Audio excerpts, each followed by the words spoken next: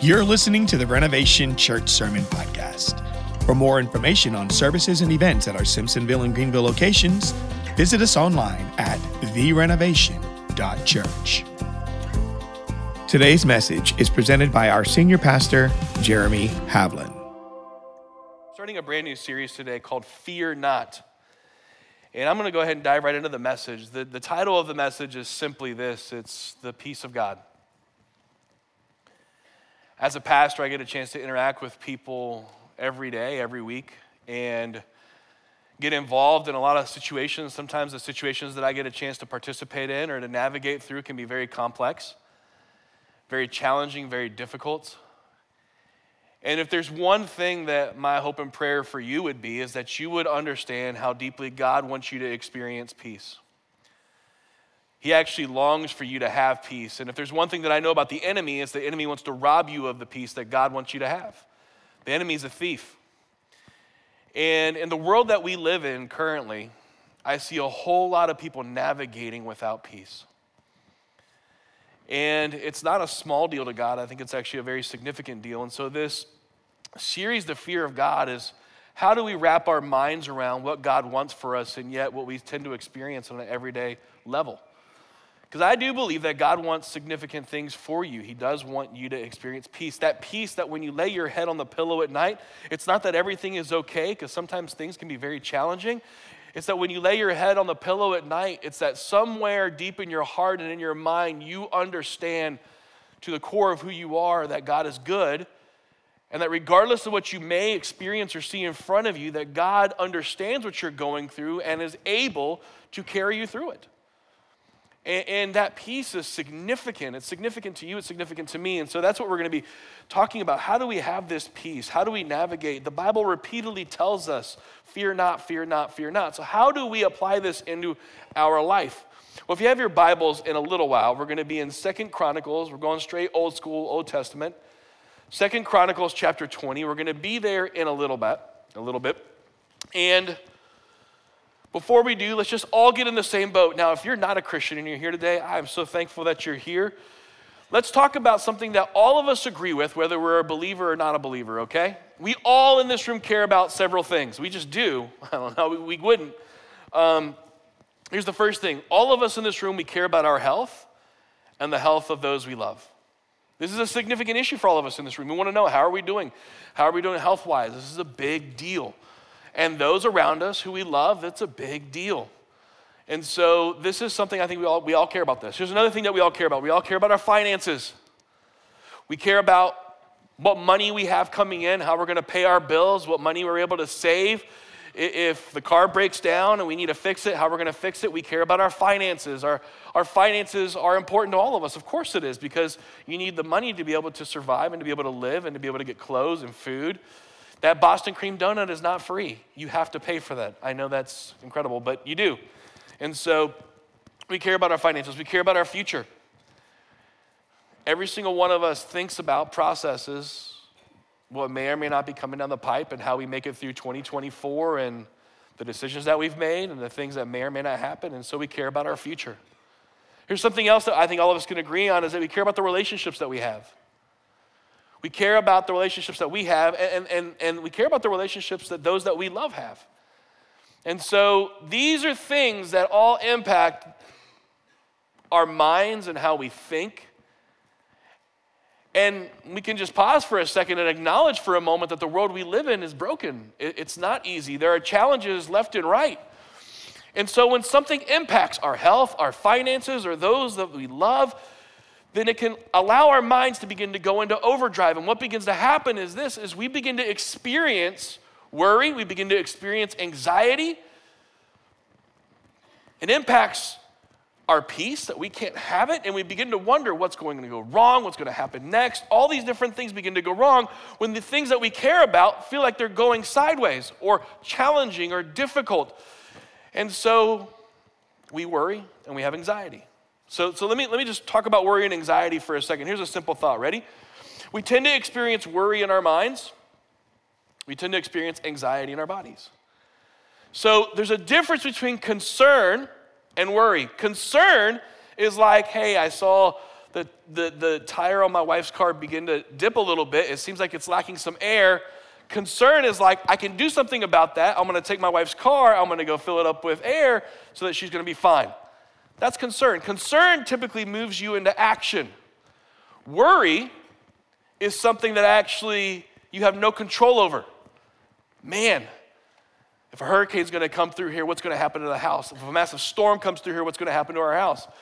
My parents' house has had an issue that when it rains, this is true, when it rains really hard, my parents' house, they live right next to us, if it downpours like crazy, my parents' house has been flooding slightly in the living room area. So every time I look at the weather forecast and I see that there's a really heavy rain in the area, now we're doing things to be able to fix that. We dug a French drain and a trench, but a couple of weeks ago when we had another storm and it poured down crazy, if you guys remember it, my parents' house flooded.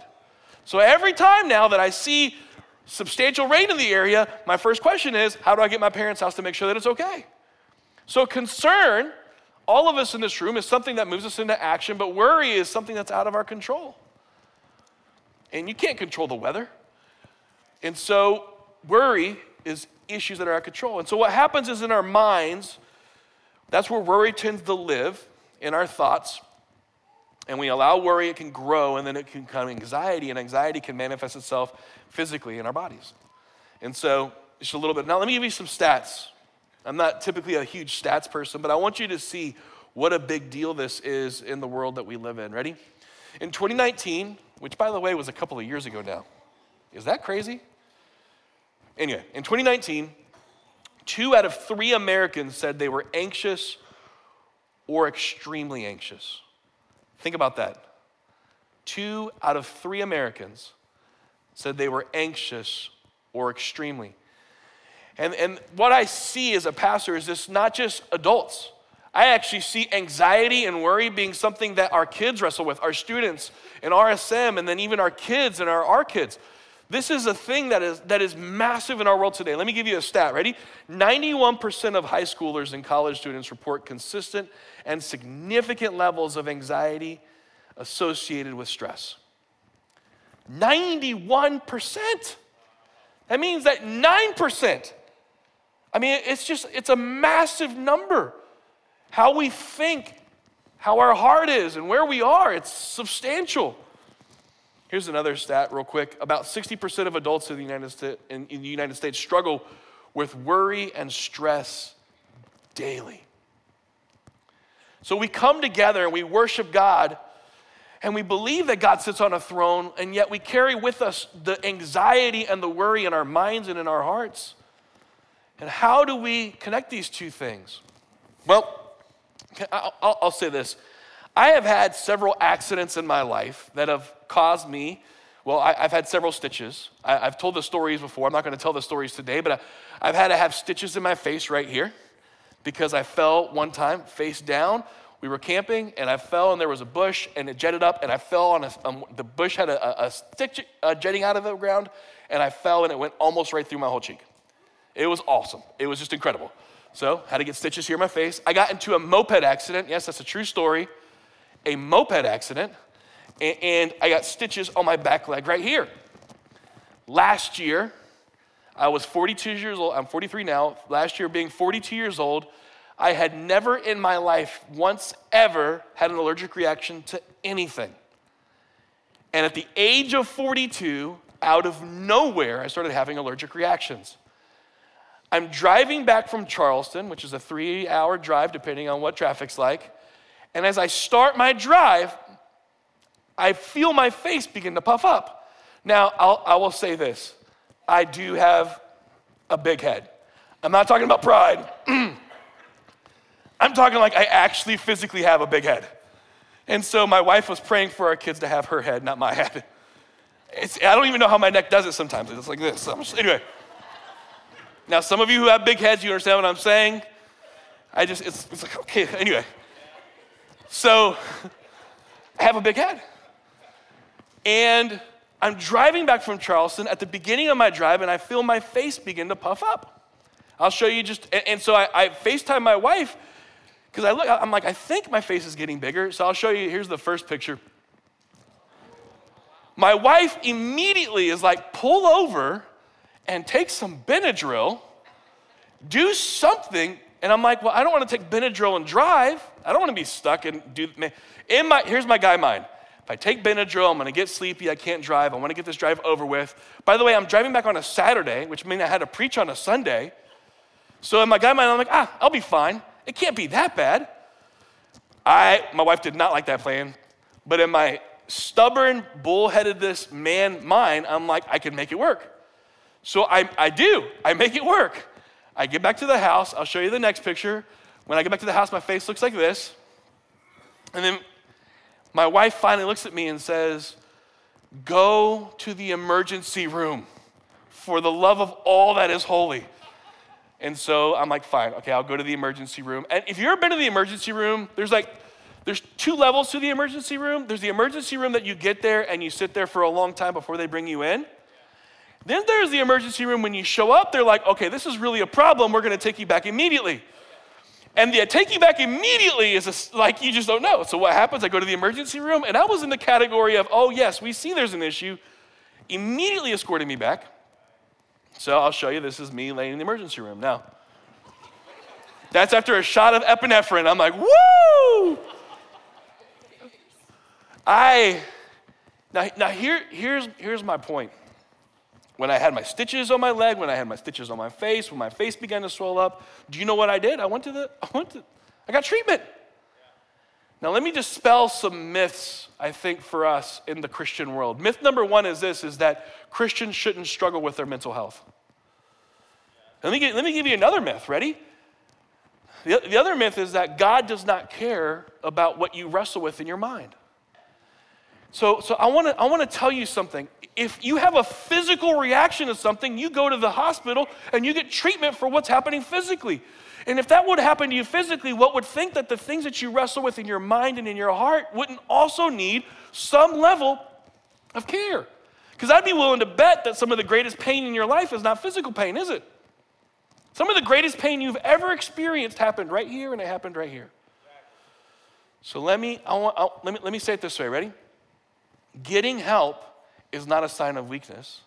Getting help is a sign of wisdom. And I will stand before all of you and tell you this. I was sexually abused when I was a kid. And one of the best things that happened to me was I got counseling. I have experienced a tremendous amount of pain in life. And one of the very best things that ever happened to me was getting counseling. And I tried, how do I find good Christian counseling? And that makes a huge difference. But this Christian counseling I've been able to surround myself with, when I've been able to find it and experience it, it's not a sign of weakness. It's allowing someone to actually begin to heal the inner workings of my thoughts and in my heart. So physically, if you're going to get help, why would we think that somewhere that God doesn't care about what's in our minds and in our hearts? So I want to dispel the myth and tell you right now that the deep levels of worry and the deep levels of anxiety, like, you need to understand that God is not angry with you because you have those. God actually wants to heal you. So, having set that groundwork, what I want to do is I want to take you to a passage of Scripture. Now, you know and have read this passage of Scripture. It's not 2 Chronicles 20. We're going to be there in a moment. It's a well-known Bible verse that you've heard over and over again. And if I was to encourage you to memorize almost any passage of Scripture, it would be this one. It's Philippians chapter 4. I want to take you there, and I want you to see what this passage of Scripture says. So here we go. Philippians 4, 6 through 8, Paul writing, and he says this, and I'm reading from the NIV. Do not be anxious about anything, but in every situation, by prayer and petition, with thanksgiving, present your request to God. And the peace of God, which transcends all understanding, will guard your hearts and your minds in Christ Jesus. We are blessed with phenomenal musicians and worship leaders here at Renovation Church. And can I tell you that I am not one of them? I can't sing. I like to sing. I can't sing. I actually took guitar lessons. I'm horrible at playing guitar. I took piano lessons. I'm horrible at it. Anything that with rhythm, I just can't do it. I took drum lessons when I was a kid. I always had visions of myself being on stage and being able to I just don't have it. Now, I could go back here, and I've done this illustration before, but we have a phenomenal guitarist in our church. His name is John McConnell. And he's just back there, and he's phenomenal. I could take John's same guitar that he uses, every time that we lead worship, and I could play it, and can I tell you something? Even though it's the same guitar, I cannot produce the same sound. I can't do the same sound because I don't have the gifts that John McConnell has. The reason I bring this up is Philippians says this, and the peace of God that passes understanding. And it's such an interesting phrase. In other words, it doesn't make sense, right? Well, that's part of that. But it's not just that it doesn't make sense, it's that you can't replicate God's peace. The reason it passes our understanding is because no matter what we try and do with all of our effort, we can't do and produce the same peace that only God can. And so the reason why God's peace surpasses understanding is because we can't make the peace that God offers us. And so in the same way that I could play the guitar that John McConnell plays, I can't produce the same sound. We can't produce the peace of God that he wants us to have. And so it talks very specifically about this. Now let's keep reading verse 8. Finally, brothers and sisters, whatever is true, whatever is noble, whatever is right, whatever is pure, whatever is lovely, whatever is admirable, if anything is excellent or praiseworthy, think about such things. So let me say this. Anxiety is not a sin. Can we just stop there? Anxiety is not a sin. Anxiety is a warning sign to tell you, hey, check and make sure that everything's okay. Anxiety is not a sin. It's the dashboard in your car when it tells you, hey, there's an issue here. I remember this is actually a couple of weeks ago. I was driving through Atlanta. I was going somewhere. And by the way, whenever you drive through Atlanta, you need to be prayed up. You have to spend time in God's presence.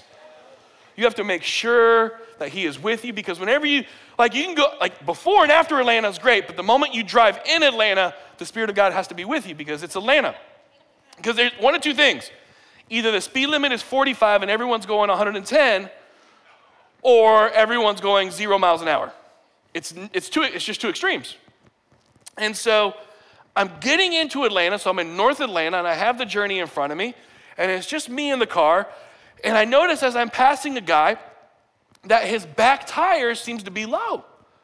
And I'm like, it seems like it's dangerously low. So I try and roll my window down, and I try and say, hey, your tire. He doesn't pay attention. He's just like 10 and 2. He's just the happiest little camper I've ever seen. He's he's just in the slow lane, and I'm like, he doesn't seem worried about it. Actually, excuse me. He was merging over. And so I'm like, I tried to get his attention. He didn't do it. But I keep driving, and I'm looking in my rear view mirror because I'm like, there's an issue here. There's an issue here. It's substantial. And not long after I pass him, his tire that was low flops off of his car and shoots across 8 lanes of traffic. And I'm like, first of all, thank God it didn't hit another car. And I look at the guy. I'm not that far ahead, but I'm ahead. I look at the guy, and he's still 2 hands, 10 and 2. I'm like, only Atlanta. Like, what is happening? Sparks are flying off the back. Now, I know for a fact there's got to be a sensor somewhere. And it's saying, for the love of all that's holy, pull over. Like there's got anxiety. All of us have had it at moments in life. Worry, all of us have had it. It's not a sin. Do you know what it is? It's a signal. There's something that's not there. So what do you have to do is you have to stop for a moment. And this is where Philippians 4 becomes so significant. It says, be anxious for nothing is how I memorized it, or do not be anxious about anything. Now, does that mean that there's not things to be anxious about? Of course there is.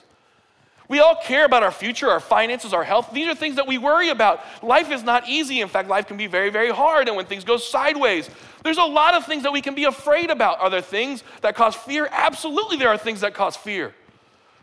And so this isn't a pretend that everything is okay message. That's not what this is. This is more than that. This is that life can often give you way more than you possibly could imagine. And when you're in the middle of that, how do you process that information and what do you do? Because God may want you to actually experience peace. So let me just start by saying this. Peace is not the absence of problems or pain. I think sometimes we've come to the place where we only feel like we can rest when everything is settled and okay. That's those of us who are control freaks. Do you know why we're control freaks? Because we want everything to be okay. In my house, I've made a declaration. The thermostats are controlled by me. My wife has actually never worried about thermostats. It's never been an issue for her, but somehow my kids are getting older and they've gotten brave. I've watched a couple of them get in there and turn the thermostat a couple of times, and I'm like, what is happening here? How dare you? I curate our thermostats to make sure that everyone's taken care of. We have 3 HVAC units in our house, and 2 of them interact with each other. And everything is working just harmoniously until you jack up the temperature crazily. Plus, I am paying the bills. So I get to set the thermostat. Those of us who are control freaks, we're like that because what we try and do is we try and mitigate the problems and pain in our life.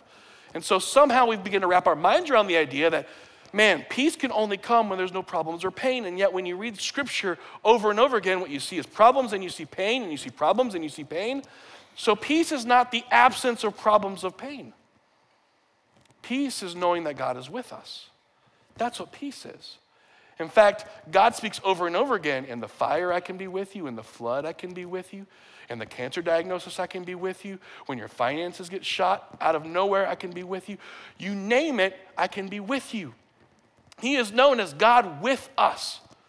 And so how we think about these things is significant. That's why the Bible says, be anxious for nothing, or do not be anxious about anything. Why? Because regardless of what you face, God will not leave you or abandon you. In fact, scripture says that if God starts something good in your life, he, not you, is faithful and just to finish it.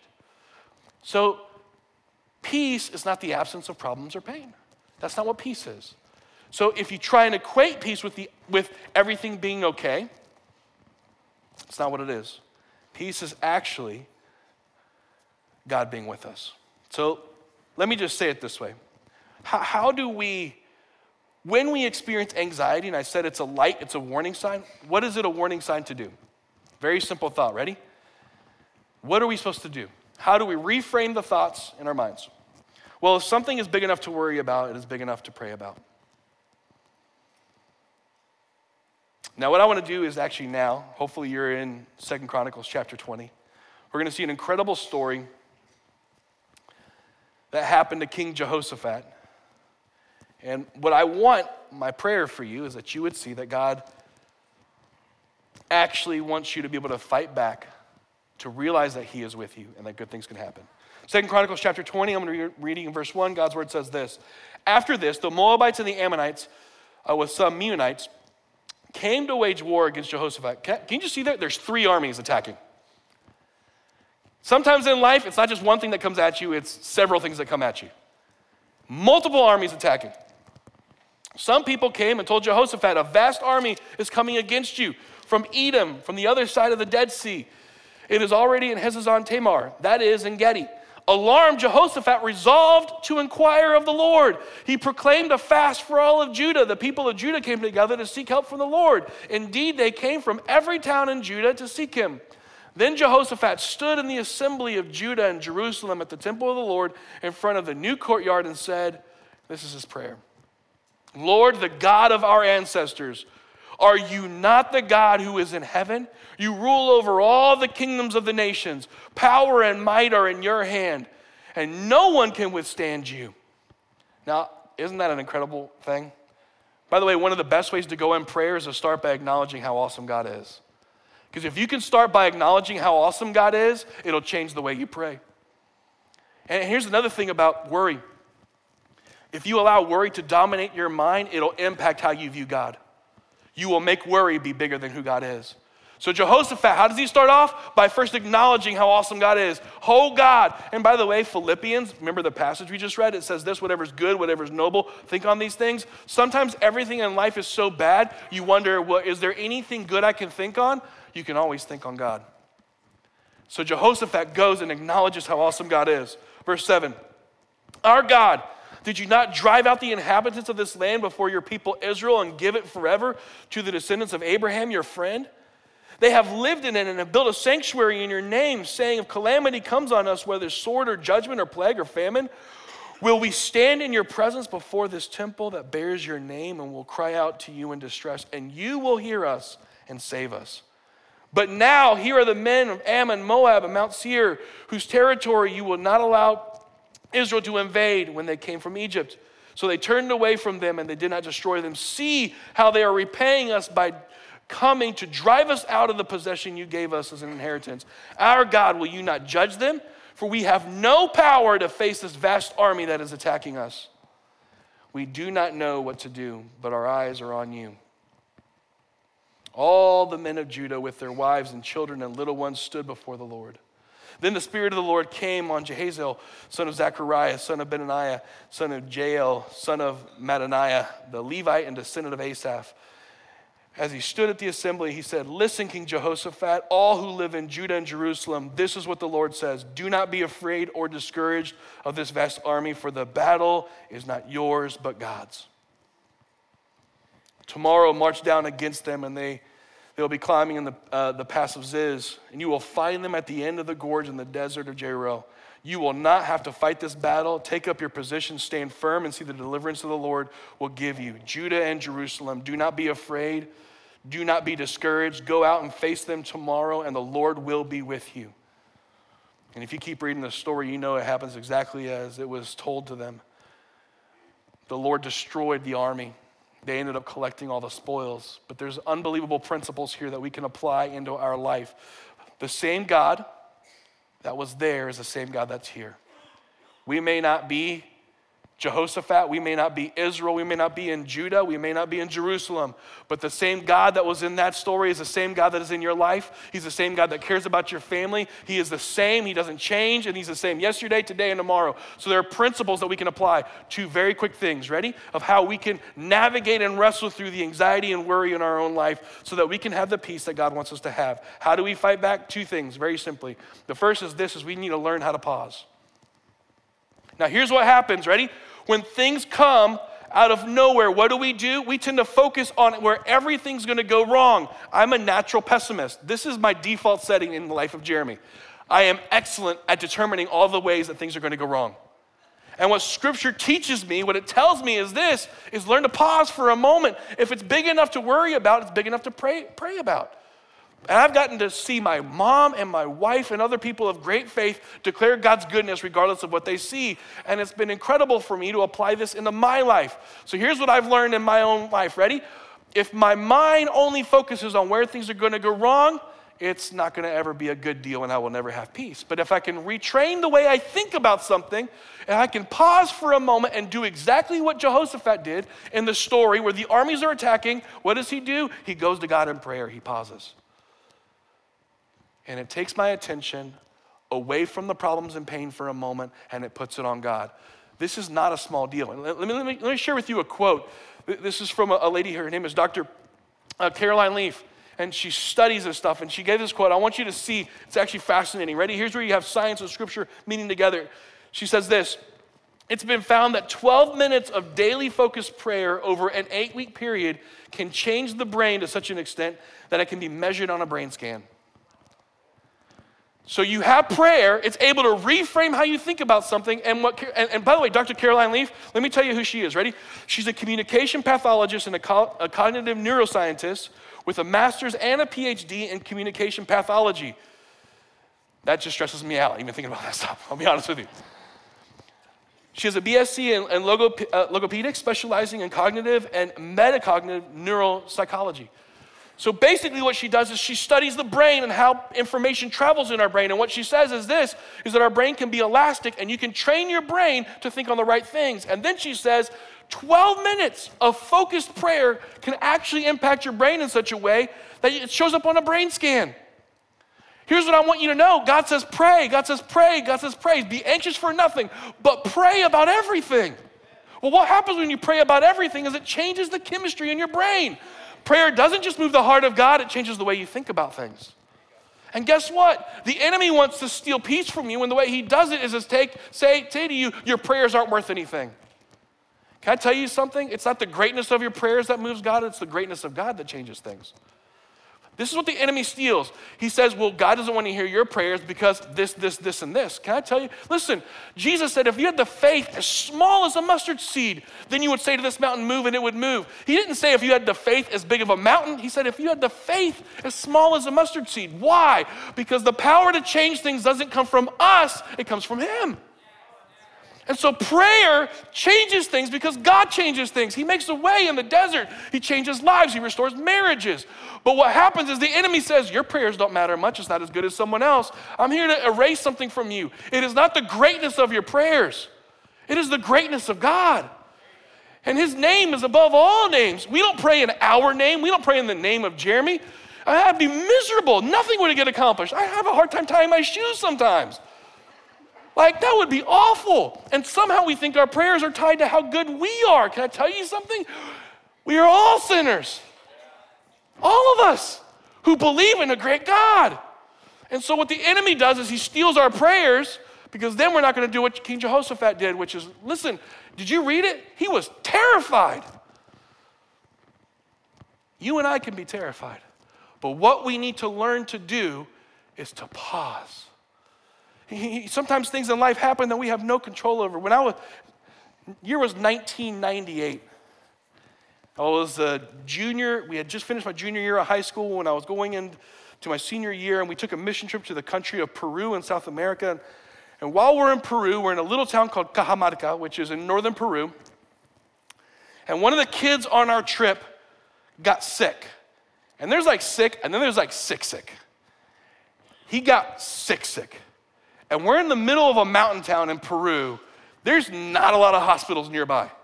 There is zero Prisma, zero Bon Secours Wellness Center, or not Wellness Center, Bon Secours. There's nothing. We're in the middle of a mountain town, and he has a stupid high fever. We can't get medicine. And in the middle of the night, we're like, we've got to do something for him. And so we find this, like, it's kind of like, I don't say a hospital with the word, but like a doctor's office. And we bang on the door, and we finally get someone to answer. The doctor comes to where we are, and my buddy, his name was Gabe. I was there because I could translate. I speak Spanish fluently.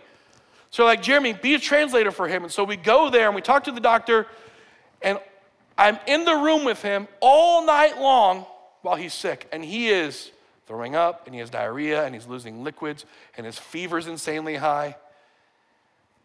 And I remember being in the room, and the doctor's like, I don't know if he's going to make it. We are in the middle of nowhere. And I'm translating.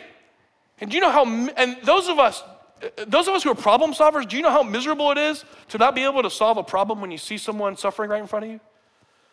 So some of us, we face situations, well, what do? Don't just stand there, do something. We think, do something. And here's what the Bible says. If you want to do something, then learn to stand there. Learn to pause. So we start praying over Gabe. And I remember saying, the doctor's like, we need to get him to a place where he can get the treatment. We need to get him to the States, but he's not good enough to travel. So you know what we began praying? We began praying, God, somehow, some way, open up the door, God, for him to be able to get on a plane and fly back to the States. And through the craziest set of circumstances, and I run out of time, I can't explain it, God opened up the door for a private plane to come to the city of Cajamarca, to put Gabe on it, to fly him back to the U.S. where he got treatment, where he ended up living. And for the last multiple years of life, he's been leading worship at a church in Northern Virginia. Because God opened the door for a plane to come to get him out of there. I remember being there. God, you can do something. You can do something. You can do something. Learn to pause. It's so significant. Man, sorry. There's so much more I want to say with that. Here's the next thing, and then we're done. Not only do we need to learn to pause, to just acknowledge how good God is, what Jehoshaphat did, but we need to be determined to praise. There you go. Have you ever met someone who had old school faith? Like a grandmother who just loved God? Or your grandfather? Or, you just have met someone who's like old school in their faith? I got a chance, I was invited to speak at a church in Nicaragua, this is years ago. And I show up to church to preach, and I'm meeting the people before service starts. And I remember this one guy, I went to go shake his hand, and he's like, I don't want to shake your hand. And I'm like, I'm sorry if I offended you. I don't know what's going on. He goes, no. He goes, my wrist is broken. And he took his hand out, and his wrist was broken. And you could just see it, like the hand dangling, and it was gross. I'm like, I'm not a doctor person. I like see that stuff. I'm like, oh. And he goes, yeah, it's been broken for a while. I don't have the money to fix it. And so I just looking at him, the hand's just dangling. And it's broken bad. And I'm like, well, man, should you be in church? He goes, yeah. I came to worship my God. Because even though I may not have the money to fix it, I know my God's able to do all things, and I'm going to trust him. And so literally as worship is going, and I'm going to be getting up to preach, and I'm watching, I see him worshiping, and he's lifting the one good hand, and the one hand is like dangling like this. And I can't tell you how that marked me. And what Israel does is they stand before the presence of God and they say, you know what? We're going to praise his name. We're going to stand firm in who God is. And then we're going to trust that God is able to defeat the things that are coming our way. I watched him do that. By the way, later we were able to get him help. He was able to get his wrist fixed and he was fine and healed. And I visited that church later on and he was just like, yeah, God's able to heal all things. But it didn't change the way that he worshiped God. I thought about that. One hand praising. Do you know what happens when you praise God? You know why we lift our hands? Because when we lift our hands, our attention goes up here. You know what happens? Our brains want to naturally look at the problems and worry about the problems that we can't control. And what God says is, look up here because I sit on a throne that's above your problems. I sit on a throne that's above the things that you wrestle with. So if you can predetermine in your mind, you can reframe how you think. It doesn't mean that there aren't things to be afraid of. It just means that the things that all scare you, God is bigger than. Okay, here it is, God. And it's not the greatness of your faith or the greatness of your prayers, it's the greatness of God that changes things. And so what you can do is learn to pause. Okay, God, I'm going to bring this to you in prayer. I'm going to bring this to you in prayer. And 12 minutes of prayer a day is going to change the way you think about things, and it moves the heart of God, and then you can worship him the whole time, and then you're going to see God come through in ways that only God can.